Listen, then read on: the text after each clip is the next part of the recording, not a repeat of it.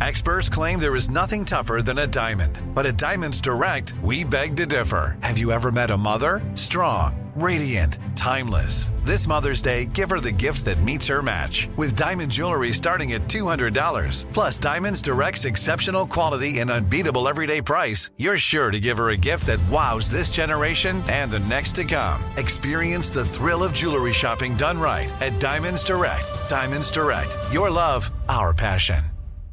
This is your moment, your time to shine, your comeback.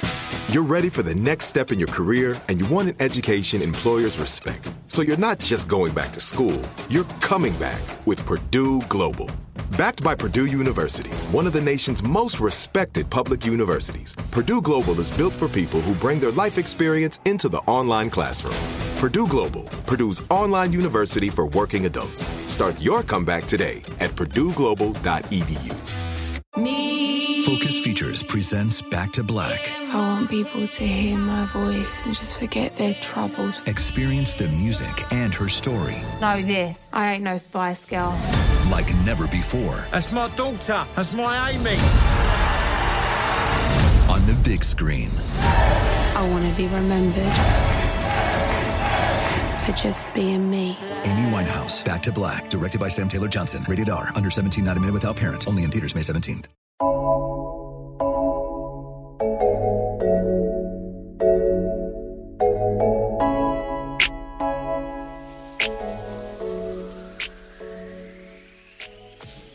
Good morning, folks, and welcome to Woke AF Daily with me, your girl, Danielle Moody, right here live from my bunker on Long Island.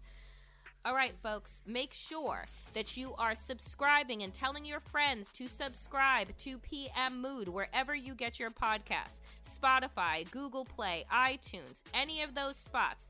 Put in PM Mood and you will get Woke AF Daily for free for the next 2 weeks. Okay? It is my quarantine stay safe as fuck special gift to all of you.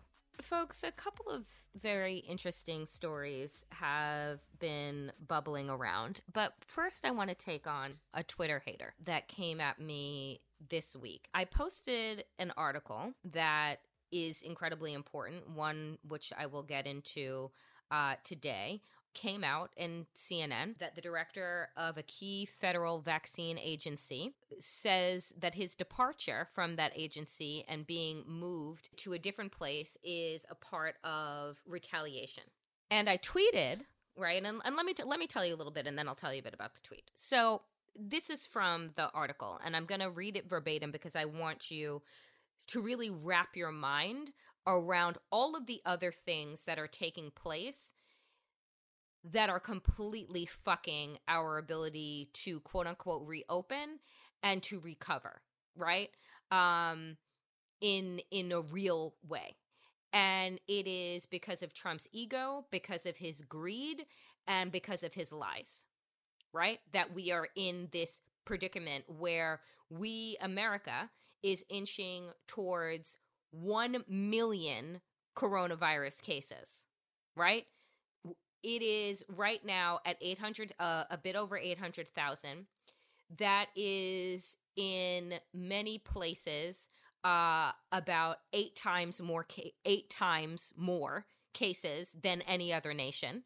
We know that New York, where I am, is the epicenter, and we know this because the governor here is doing the most testing. What we are learning from scientists, if you pay attention to them, from listening to the CDC and others, that are saying that in order for us to reopen successfully without there being a second wave that is worse, imagine, than the first wave of the coronavirus, we need to be able to ramp up testing to test at least 20 million people a day. Do you know how many people we have tested? 4 million. And that is not 4 million. We have issued 4 million tests. That is not necessarily on 4 million different people. And that has happened over the course of a month. More than a month. So this is what the director of, former director of Biomedical Advanced Research and Development Authority, which I'd never heard of until this article, because what we are learning now through this crisis is how many agencies we don't actually know about, but that are working on behalf of the American people and trying to keep us safe. So let me read you this. The director of the office involved in developing a coronavirus vaccine says he was abruptly dismissed from his post in part because he resisted efforts to widen the availability of coronavirus treatments pushed by President Donald Trump. Now, mind you, Trump, not a fucking doctor, right? He's actually a quack and pushing either conspiracy theories or drugs and medication that are developed by his donors. So why would you push that? Oh, so that the federal government then pays his cronies, right? And they get a big fat contract. Not because what he's pushing actually fucking works. Let me go on. Dr. Rick Bright had led BARDA, the Biomedical Advanced Research and Development Authority, since 2016 until Tuesday, when he was reassigned to a narrower position. He also announced that he will file a whistleblower complaint with the Department of Health and Human Services Inspector General. Here is what he said. I believe this transfer was in response to my insistence that the government invest the billions of dollars allocated by Congress to address the COVID-19 pandemic into safe and scientifically vetted solutions and not in drugs, vaccines, and other technologies that lack scientific merit. Bright said in a lengthy statement issued Wednesday, I am speaking out because to combat this deadly virus, science, not politics or cronyism, has to lead the way. So we are in the midst of a global pandemic. And mind you, that before Dr. Rick Bright was came back into this position as the director in 2016, he had the role back in 2010. So he had been doing this work, right? This position, leading biomedical advanced research, so that when a situation like we're currently in comes around, there are people that are dedicated to understanding the problem and figuring out a solution for it. But because Dr. Rick Bright decided not to push the malaria medication that the President of the United States is pushing, because he's not pushing the bullshit that is coming out of this administration, right? And this rush to reopen, he was reassigned. Because if you do not lift up Trump's lies, if you do not support his quack theories, you lose your job. We have seen this play out time and time and time again. And now we're reassigning fucking doctors who want to pay attention and urge us to pay attention to science and data. We're reassigning them because truth cannot exist at the same time in the Trump administration as profit does, right? So essentially, what the President of the United States and everyone around him, even Dr. Fauci, who consistently walks back statements that he said not but a few weeks ago, if we had started earlier, we wouldn't be in such a bad situation. But he had to walk that back. Why? Because then all eyes go on the Trump administration and we start to ask questions of them like, why didn't you do anything with the 2 and 3 months head start that you were given? Why didn't you put together any plans? Why didn't you bolster the income, the resources to agencies like BARDA, to HHS, to FEMA? You knew this was coming, right? Why were there still governors begging for ventilators? Why do we have right? Governors negotiating trade deals with foreign entities instead of the federal government, right? So when we have these doctors who want to tell the American people the truth and be transparent about it, yes, this is uncomfortable. Yes, it fucking sucks, right? 22 million people are out of work. And that number will continue to grow. So we cannot just shrug off the fact that this doctor was essentially fired. Now, they can tell you that he was transitioned, that he's moved to a different place, but he will look at you and say, no, this is political retaliation. He is a symbol now. So what other doctors are going to decide to go the route of the Dr. Oz's of the world, right? And say, you know what? We can send people back. We'll send kids back to school, right? Only 2 or 3 million of them will die. I mean, that's worth it, right? A bunch of, just 2 or 3 million dead kids out of 76 million that are in the public school system. Who the fuck cares? Right? We need more people that are willing to go along with Donald Trump's fucking charade and have people killed. And so here's what I did. Let me go back to Twitter now.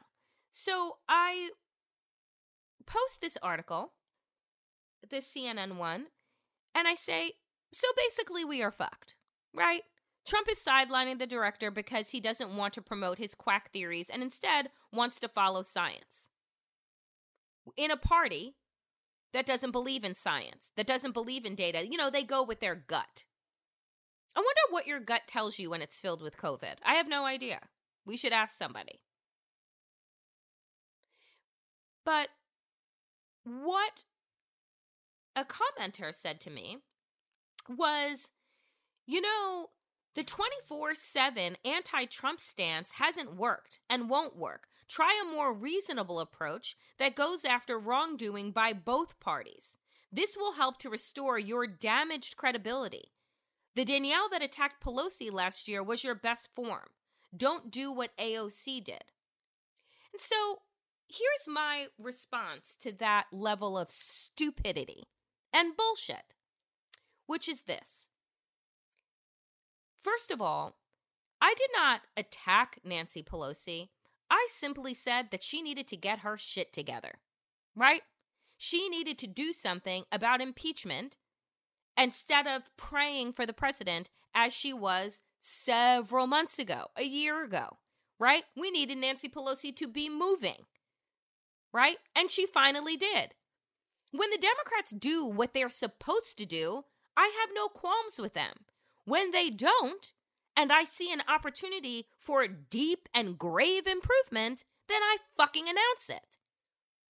There is no both sides to what is the COVID pandemic and the COVID American crisis. There's no both sides.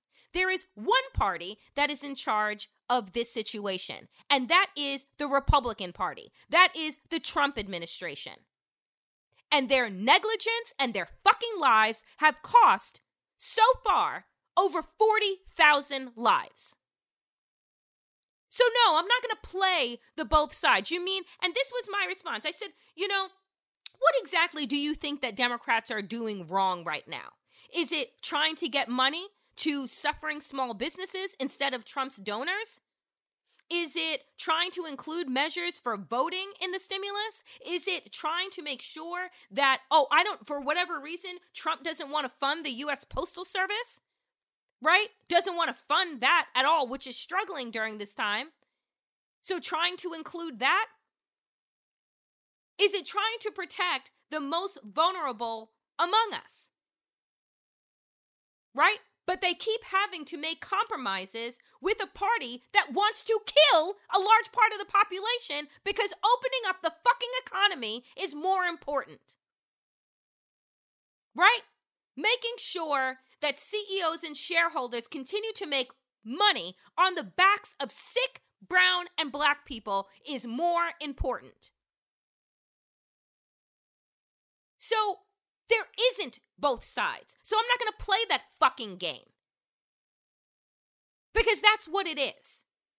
It's the game that fucking got us into the situation with Trump in the first place. Because if the media and people didn't see him as the golden goose for their fucking ratings and called him a racist and a misogynist and didn't cover his bullshit, he wouldn't have ascended. Right? If we didn't then, after his ascent and after he becomes president, have, Republicans and Democrats on television talking as if Democrats are just as bad as Republicans when you have one party that is banning religions from entering the country, that is now currently using the coronavirus as a way to halt immigration.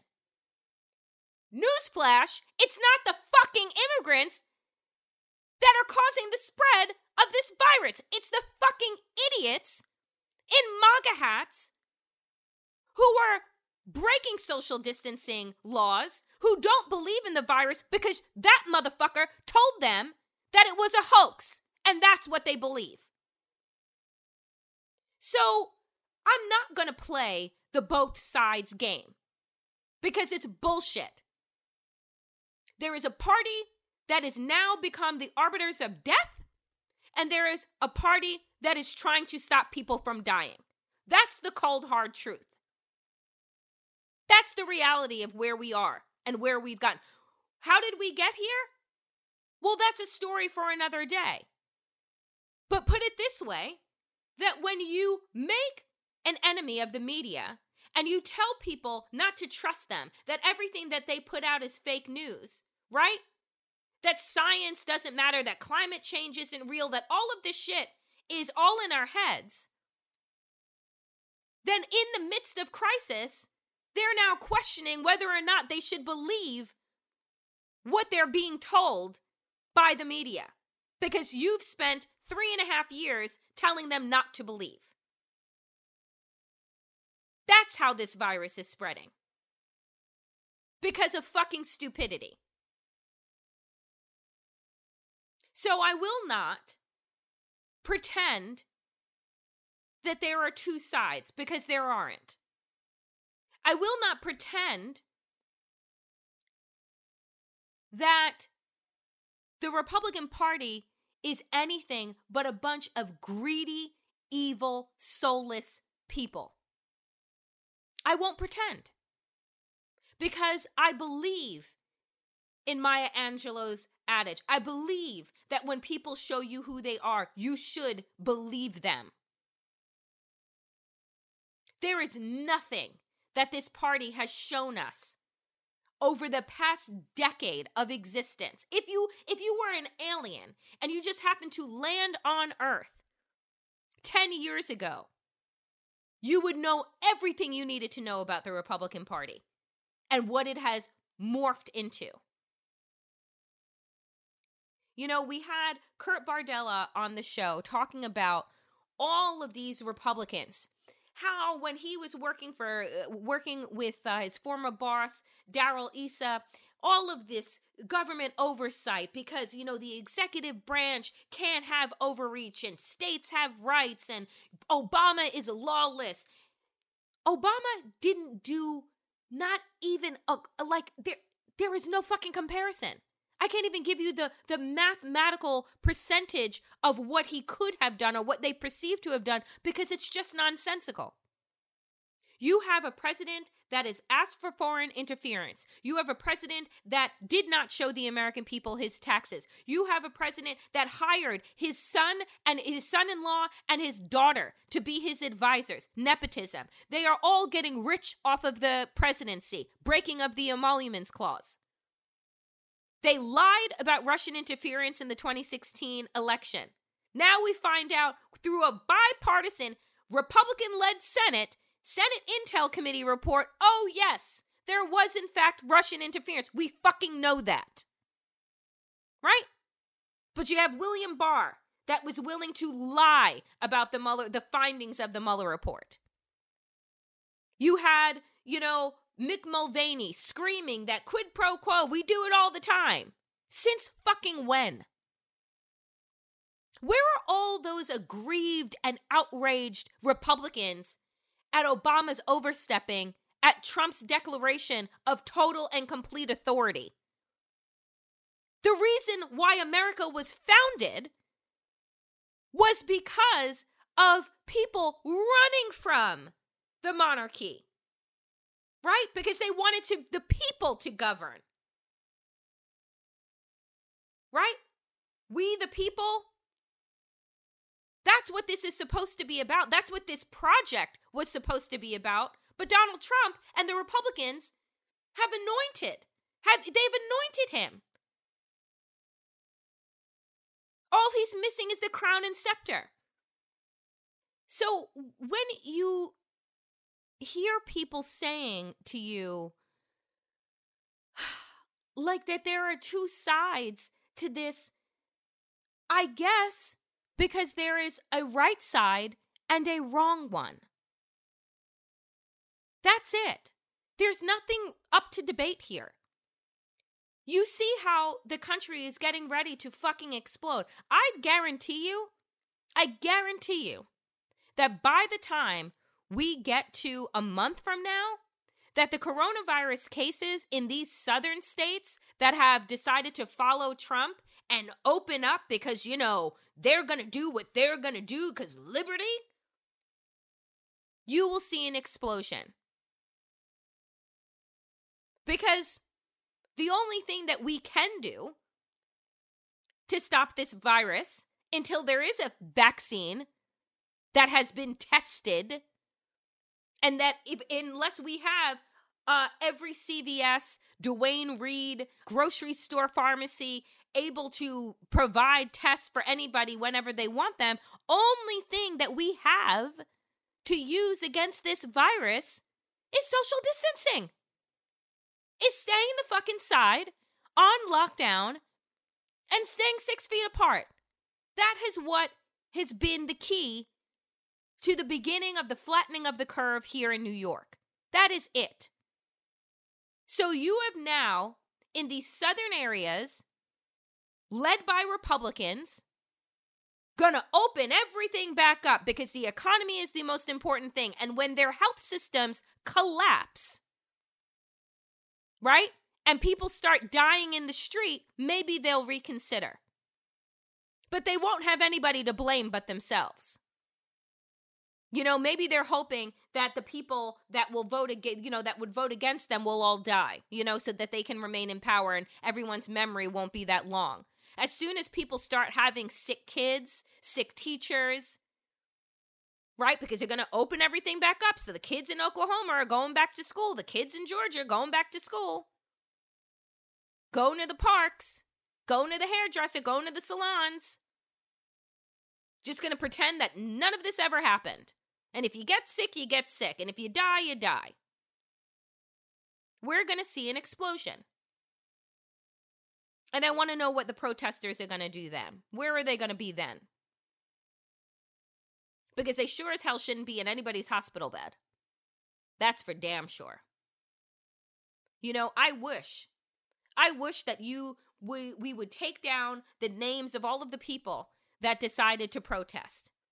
And that when any of those names showed up at a hospital seeking help because they think that they have the symptoms or they think that they've caught the virus, that they're sent home. Because there are people that are actually doing right and actually adhering to the rules and falling ill. But you're bucking the system, so buck the healthcare system too. And stay the fuck at home. There is no two sides to what is happening right now. We have a wayward, criminal, lawless party that has very little care for people's lives. And I truly believe, and I've had my own dinner table arguments. I truly believe that if this virus was killing white people at the rate in which it is killing Black and Latinx people, we wouldn't even be having this conversation. But just trust. Those people are being killed first because they live in densely populated areas in cities that Donald Trump doesn't feel like he needs for re-election. But this virus doesn't know borders and boundaries. It doesn't know inner city from suburb. It will get to you in Oklahoma. It will get to you in your rural areas of Tennessee and Georgia. It will come to you. Just wait. And so when you're too sick to go to work, then what are you going to do? When all the healthcare systems are now overrun, right? Then what are you going to do? Because the federal government ain't doing shit for you, except stoking fear and trying to create a second world war by telling people that their guns are going to be confiscated, which no one has mentioned except for Donald Trump. I'm just so tired of the bullshit. I'm tired of the lies. And it's because people are dying. People are dying. And we've never seen this kind of death. This kind of destruction. And so you would think, that sheltering in place, right? If you are lucky to do so, if you are fortunate to still have a roof over your head right now, that's not something to protest. That's something to be grateful for. I want things to open up like everybody else does. Right? I want to see my friends. I want to go out and record in an actual studio. I want to go and reclaim my life. But until it's safe, we're better off doing what we're doing because we know that it's working. And giving the researchers and the doctors and the nurses and the grocery store clerks and everybody that is working on our behalf a fucking break by not being a strain on the system. If I were the people of Georgia, if I were those businesses, I wouldn't reopen. I would stay closed. I would stay safe. Because if your leaders are not going to do that for you, then you need to do it for yourself. Every day that I wake up here in New York, I am thankful. And people think that that's crazy, except for other New Yorkers. I am thankful to have competent leadership at all levels. I'm thankful for people that I can trust to do the right thing because they care more about people's lives. I believe it when I see Governor Cuomo and saying, yes, are the numbers of deaths dropping? Yes, but still over 400 people died in New York yesterday from COVID-19. Over 400. That is too fucking many. Because those are real people that are dying. They're not just numbers. So I want leadership that is compassionate, that is thoughtful, and that is relying on science and facts and the truth. And I know that when New York begins to reopen at some point, I know that he will have done the right work, the necessary work to make sure that we are safe. And I can't say that about anybody else who isn't a Democrat and leading a state right now. And that should scare the shit out of everyone. A majority, the polls come out, a majority of people believe that we should stay closed. Like 58% of Americans. So this little life that the media is given into these protesters, they really shouldn't. Because it just perpetuates just stupidity. And it gives them voice and it gives them life. And right now, they don't deserve either.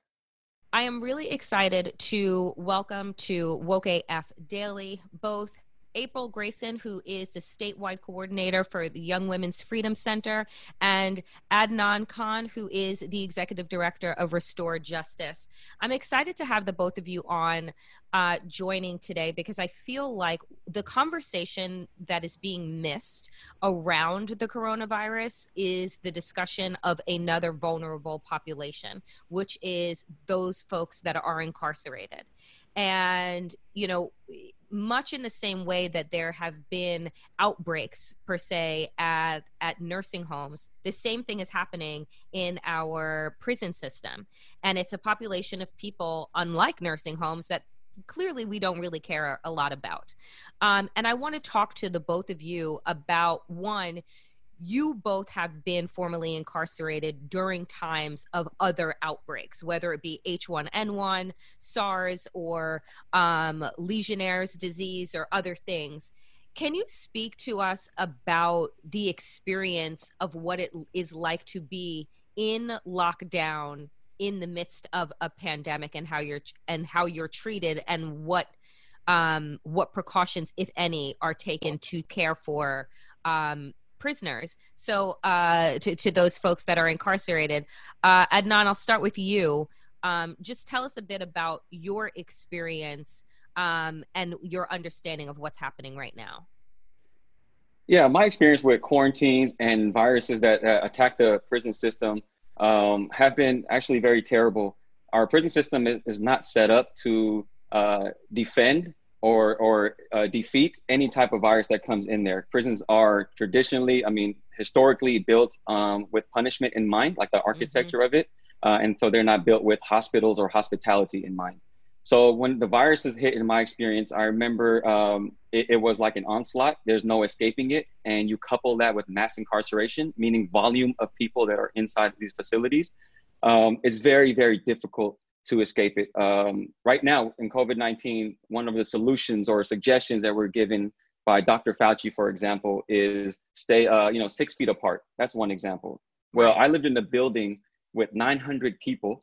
On the tier or the floor that I lived on was with 100 people, and that tier was only 3 feet wide. Wow. And we're sharing not just that tier with 100 incarcerated people, but with medical staff that come by to give pills, with correctional officers who escort them, correctional officers who have to pass out food and mail. So we're sharing that tier with more than just incarcerated people.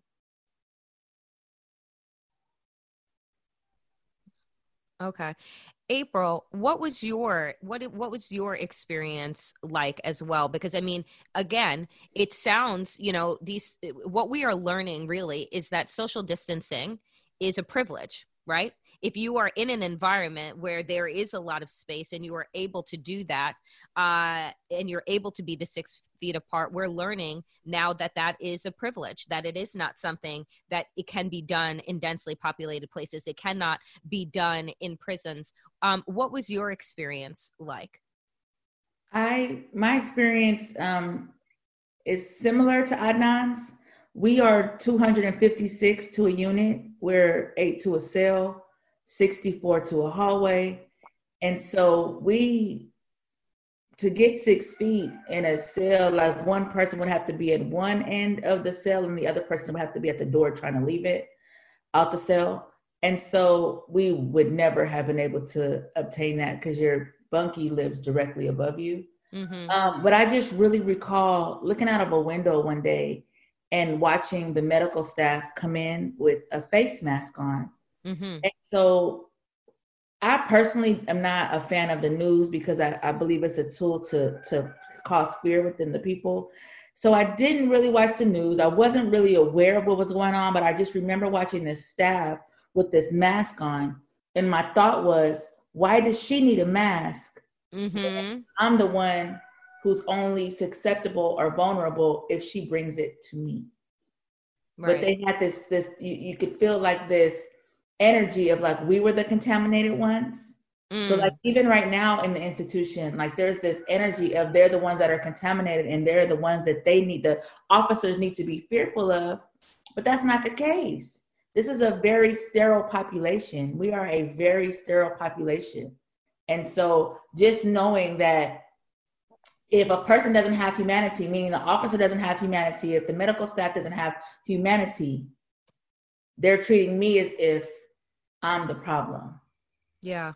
And that's what Danielle, can I jump in for a second? Yeah, please. Yeah, I just want to comment on quote unquote social distancing. I just want to clarify to our viewers, our listeners, that social distancing is possible in prison. As a matter of fact, I was sentenced to social distance. Physical distancing is completely impossible. Right. And that is a point of clarification.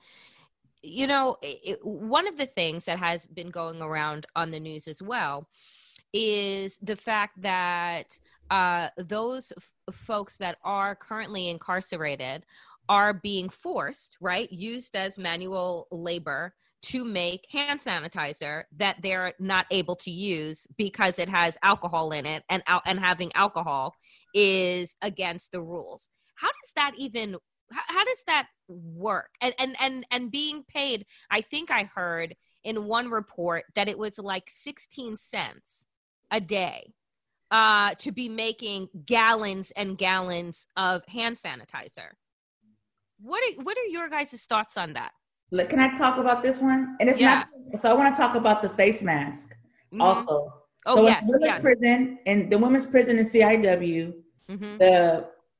the PIA workers were making, and PIA is like the state worker who manufactures massive goods for different prisons and different entities, and they get paid menial amounts of money. And so they were making face masks that they couldn't even utilize. So let's not even talk about the thing with the alcohol, because of the alcohol content. That's the reason why. Let's talk about the thing that they could have that they weren't getting immediately, because they had to give it out to other people and make sure others had it before they themselves could get this face mask.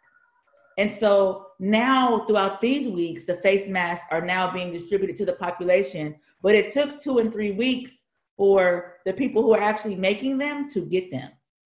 So we could talk about hand sanitizer, which it has alcohol, but let's talk about the face mask, which doesn't. Right. What was your reasoning for not giving them, the maker of the face mask, who was making it at slave wages and cannot? Right. April, I'm sorry, Danielle. No, go ahead. April and I had this discussion so many times, and I would love if you don't mind, April, talk about the immediately post 13th Amendment and how people were incarcerated to be laborers, to be workers. Yeah, so this is one of my favorite topics, of course, is Amendment 13, and when they abolished slavery. So you abolish slavery with the clause of unless a person commits a crime, or if a person commits a crime. But we're still in the dawn of criminalization of Black people, because you still wanted to have slave labor. Like, the war wasn't fought over industries. It was really fought over, well, it was over industries, but over people. So that could go far, but I'm not gonna go too far.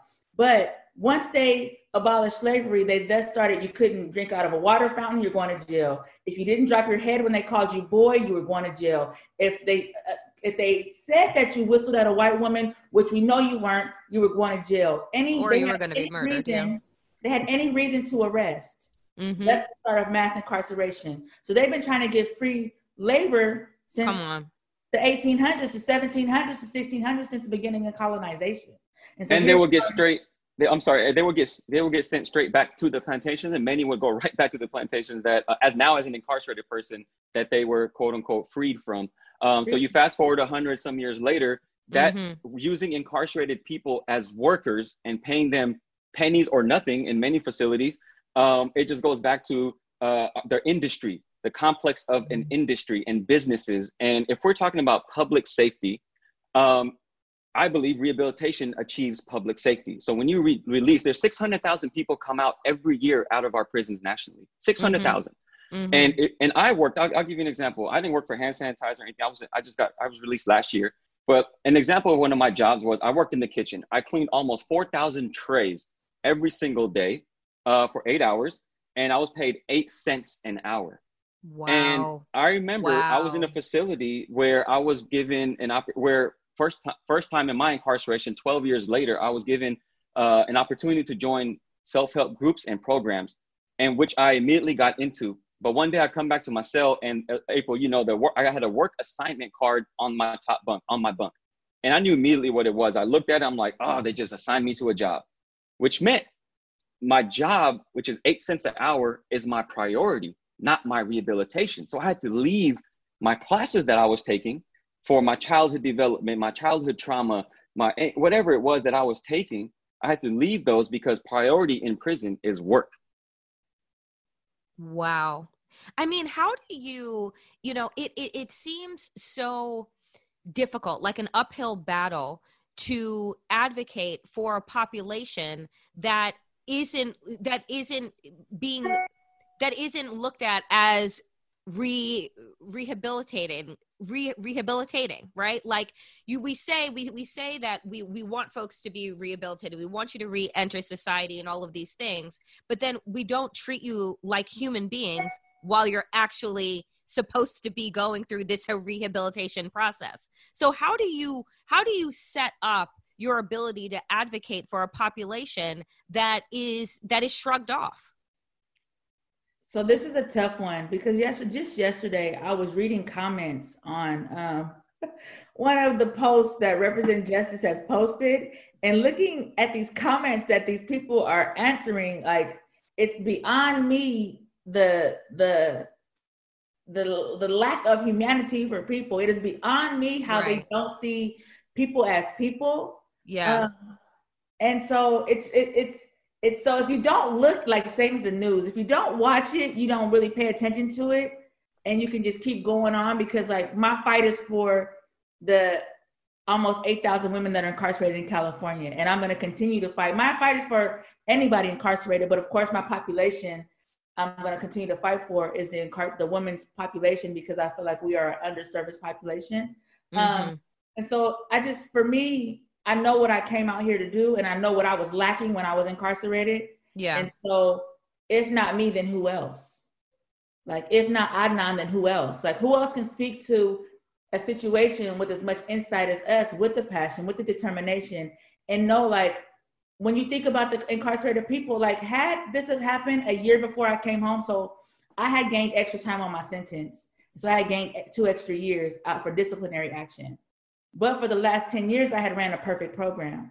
Had this have hit during the end of my sentence, I wouldn't have been able to come home.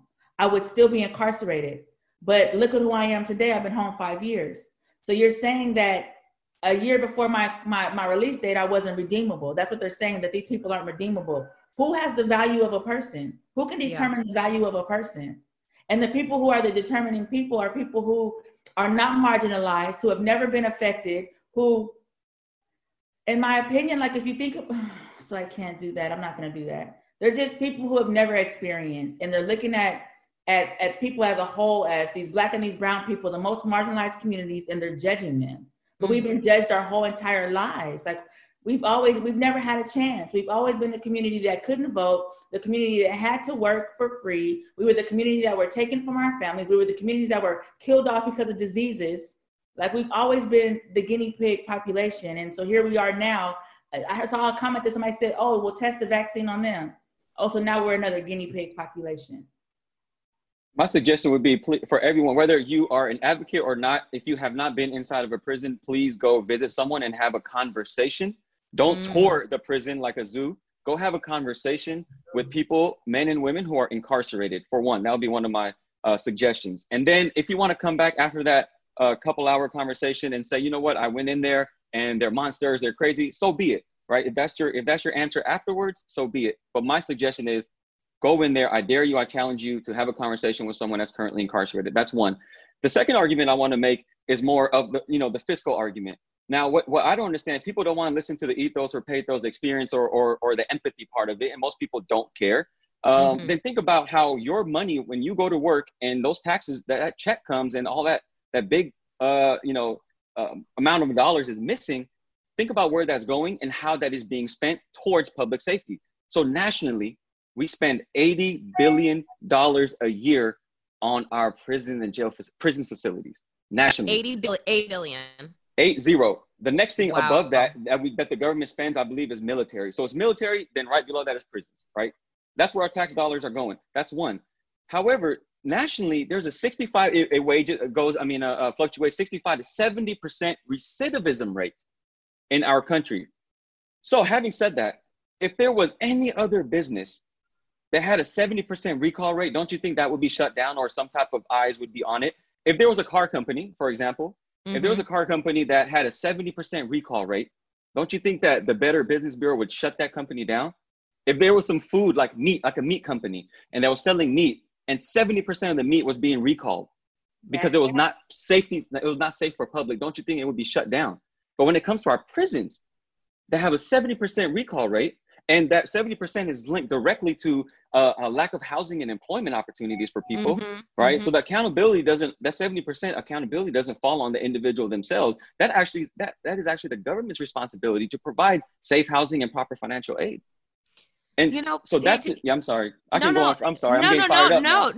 No. This is great, because when I think about it, we talk about the prison industrial complex. We talk about the privatization of prisons. We talk about the fact that, the amount of money that you just are talking about, we don't even put into education in this country. We don't even put that money into public education, let alone we're in the middle of a global friggin' pandemic. We don't put that money into our healthcare system.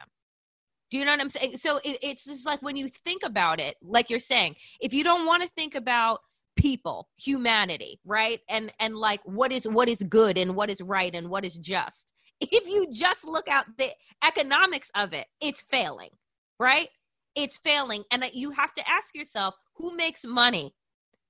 Who are the people that are making the money off of this, right? Because that's why there's no change. That's why there's no shift. Because if you couldn't profit off of other people's pain, then it wouldn't be a thing. And Amen. We're a country built on somebody always having to be higher and lesser than people. Correct. Like, we're built on colonization, colonizing these slaves, colonizing these countries. We're a country where a Black person is considered 3/5 of a person. So if we didn't have a person to look down on, or a population to look down on, that's how our country was built.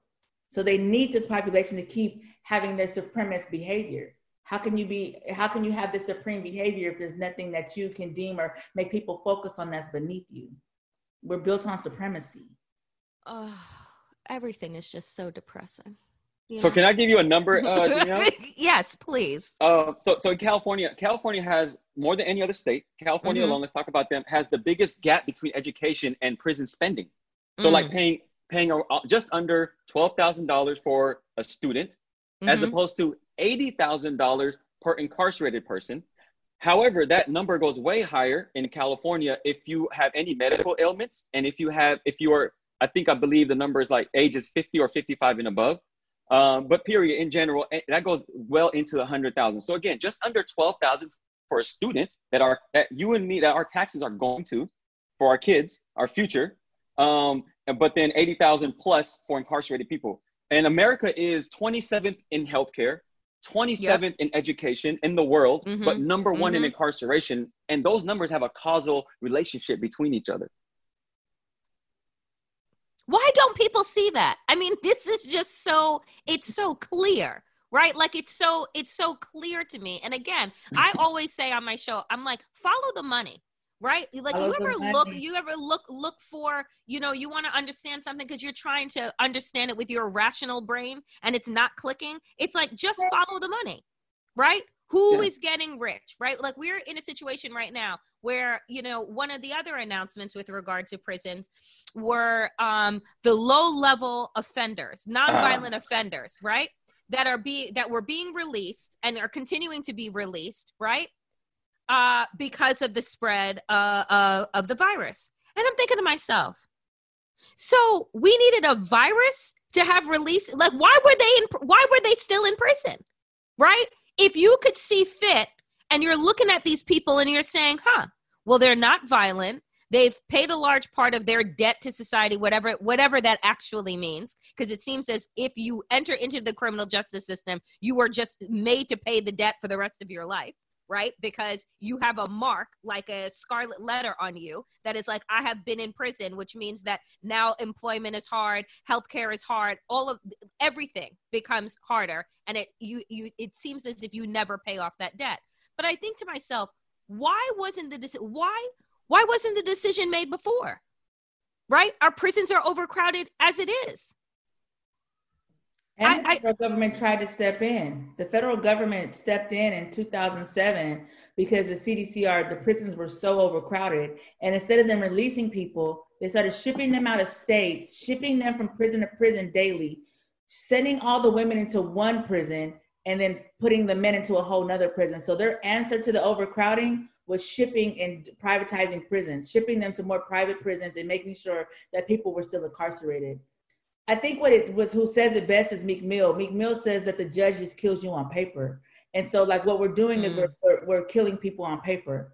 We're just, we're giving these sentences, we're writing out we're putting on these documents that these people are the worst of the society. They cannot be redeemed. They basically, we shouldn't have a chance. And they give you this paper, they give you this sentence, you're off. And now once you're off, you go serve your time in prison, you come home.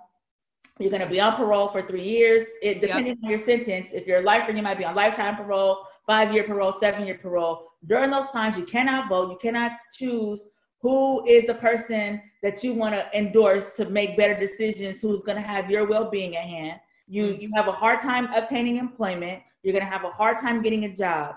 And let's say you are a person with no support.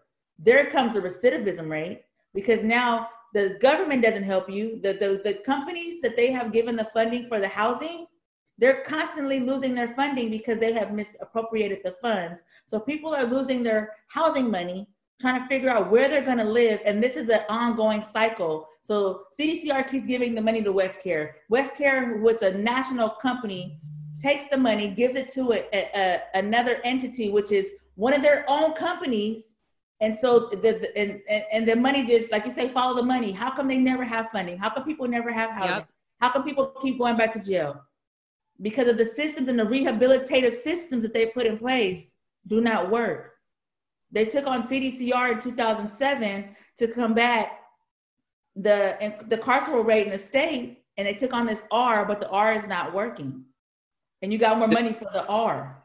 All it is a letter. It's not doing anything. And you have no systems in place to sustain these people when they come home. Danielle, you mentioned the nonviolent violent disparity. I want to tell if I could say something to our listeners about that. So when we do that, when we say to society, when they say let out the only nonviolent low level offenders, and offenders is a term that I don't use. I'm only using it for context. It's very dehumanizing. I was called an offender, inmate, prisoner for a long, long time, and that took away my identity. So I just want to say that for myself real quick. But when we say that, make that disparity, once again, what we do is we marginalize the marginalized. And I want to share about my mentor. My mentor is 68 years old. He has been incarcerated 42 years. He was given a 7-year to life sentence in 1977, 1978. And that meant that after 7 years, he was eligible to go to parole board, which he did. And they keep denying him. It's been 42 years now. He hasn't had a single disciplinary infraction in over 30 years. So my point is, if a person committed a quote unquote violent act 10, 20, 15, 40 plus years ago, it doesn't mean that they're violent today. Right. And you know, if I got in a fight in high school, does that mean I'm a violent person today, whether I'm in prison or not? So when we look at what violence is and reevaluate how we use that term and who we label that term to, it's very like, even when we look at factually. So I was sentenced at 18 years old to 25 years to life as a quote unquote violent offender. 16 years later, the same judge that sentenced me to 25 to life resentenced me to 3 years and released me that day, didn't put me on parole or probation. She said, this is a year ago. She says, you're free after serving 16 years. And I got out as a quote unquote violent offender, labeled technically. And so my point is that when we look at this and we look at facts again, look at numbers again, the safest population, factually, the safest population to release are the people who have served life or lengthy sentences. Under Governor Brown, the previous 8 years of our state, before Governor Newsom, there's been about 5,000 plus lifers, meaning people who were serving life sentences in prison, were freed either under legislation or the governor commuted by his executive power, by his power to release them. The recidivism rate for that 5,000 plus lifers has been less than 1%. And that recidivism has been like violations like, okay, you're supposed to go to your transitional home, arrive at 10 o'clock, you arrived at 10:30. those types of violations, not new crimes. Mm-hmm. Mm-hmm. So factually, the safest population to release are the ones who are quote unquote violent. Sadly, the quote non-violent low level drug offenses or those offenses that people come out on, they do have the highest recidivism rate. And that's because, again, linked to housing and employment that our government has failed to provide. You know, what is it that the both of you, you know, for the Woke AF audience that is listening, what would you say to them if they are interested in becoming advocates, in getting involved? What can they do? That's one. And two, how do we stay up to date with what is happening with the prison population and the virus? Because I also believe, much in the way that the government is lying about a lot of things, that we're also not going to get the facts here. So how do we look to be informed as well? So I know, like right now, the way that Represent Justice is operating, they're constantly putting out information as it relates and pertains to people who are incarcerated. And for people to get involved, you can get involved to Represent Justice, or you can also get involved with your local organizations. So any grassroots organization that's doing work in a community, like they're gonna have the answers, especially if it's an organization that is directly working with the formerly or currently incarcerated population. They know their people. And also look at who's leading the movement. So if you go to an organization and they're talking about people who are incarcerated, but you see no formerly incarcerated people at the helm of the movement, they might, I would look for the organizations that are really using the people who have been a part of I don't want to say the problem, but who have been affected by these systems, and join your grassroots organizations. That's get in contact with your legislators, learn about policy. If you learn about how policies move and what's needed to get policies off the ground, I think that will spark people to want to be more involved, because you'll now know how your voice matters and what they're not doing, and how we need to vote, and how we need to make sure that we have people who have our best interests at the helm of making decisions. Yeah. And I would add to that. Well said, April. Thank you. I would add to that first and foremost, most basic, like you're doing, like we're kind of doing right now, educate yourself on these issues, not just public opinion, but go look at facts, go look at numbers. And so, yes, obviously you can Google it, but people like April and I, Represent Justice, and our organizations, Restore Justice, are in the front lines, on the front lines, fighting and putting out information, and are going, talking to the governors, talking to people in power. So one, if educate yourself, either Google information, watch things on TV, but also follow us on social media. I'm posting a lot of constant updates and rhetoric and just constant information on my Twitter. If I could just plug that in, is that okay? Yeah, please. Yes, of course. I was going to say, please tell folks how they can follow you both, and your organizations. Yeah, my organization is Restore Justice. That's just Restore Justice on Twitter, Instagram, even Facebook. My personal account on Instagram, and I'm more active on Twitter, and which is AKHAN 1437. So that's AKHAN 1437. And I'm constantly posting about, just like I said, updates and information and different angles to look at things of our prison population, especially in this time of COVID-19. The other thing I would say to people is, for example, Danielle, if where you live, if I was a representative in your district, meaning I represent you, Danielle, but I don't represent your values or your morals or your ethics at all, and I'm making decisions on your behalf, then why am I in this position? And not saying why have you directly put me in this position by either your vote, or even if you didn't vote, that's still a yes for me. Come on. Right? So if you didn't vote, that's still a yes for me and the person that does not represent your values, your ethics, your morals. And so I really want to encourage everyone, where you live right now, Google who is your local council member, representative, state, senator, assembly member, your Congress member, figure that person out. Does that person value you and what you and your community need? If not, don't vote for them. And second, vote for the other person. And if there isn't another person, then you run on that platform. Let us, people who are impacted, run on that platform, and we'll represent you properly. Unfortunately, that's not happening. And so people really don't understand the importance of voting, importance of getting political. We have power, people power, and we have to exercise it. It's in our hands. It's in our ability. Let's go. Let's do it. I appreciate the both of you so very much. Thank you, April and Adnan, for joining Woke AF. I hope that you both will come back again to keep us updated on things that we can do. I like to provide the Woke AF Nation with opportunities to get involved. People feel incredibly powerless right now. And just in general, even before the coronavirus, people were feeling disempowered because of the current political climate. And so any way that people can get involved and understand what is happening in places that we don't discuss, I like to bring to folks. So thank you both very much for joining. Thank you for the work that you do. And I hope that you'll come back again soon. Thank you.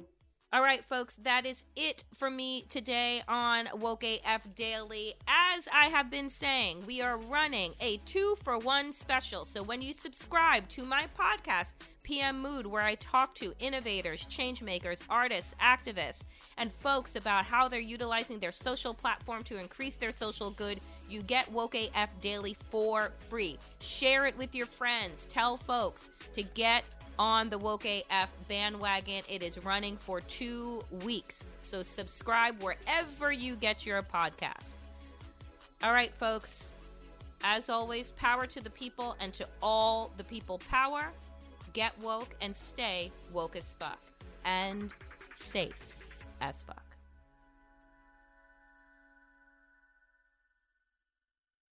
Are you still searching for your perfect place to call home? Well, now is the time to buy at Fisher Homes. If you're looking to move in before the end of 2024, May could be your last opportunity to start building your dream home and close before the year's end. If you're hoping to move in even sooner, Fisher Homes also has homes that are move-in ready and waiting for you, where you can start enjoying the benefits of homeownership even faster. Schedule your personal tour with a new home advisor today at FisherHomes.com and make this spring the season you find your perfect home sweet home. With every CBD product claiming to do something different, it's nearly impossible to decide what's best for you. Lazarus Naturals pioneered the farm-to-front-door model of transparency, where they handle each step of the production process to ensure quality, potency, and consistency. Scannable labels allow you to see the test results of your hemp batch, so you can be confident in the safety and quality. Visit LazarusNaturals.com today. Lazarus Naturals, committed to improving your life as well as the world around you. Not available in Idaho, Iowa, or South Dakota. The wait is over.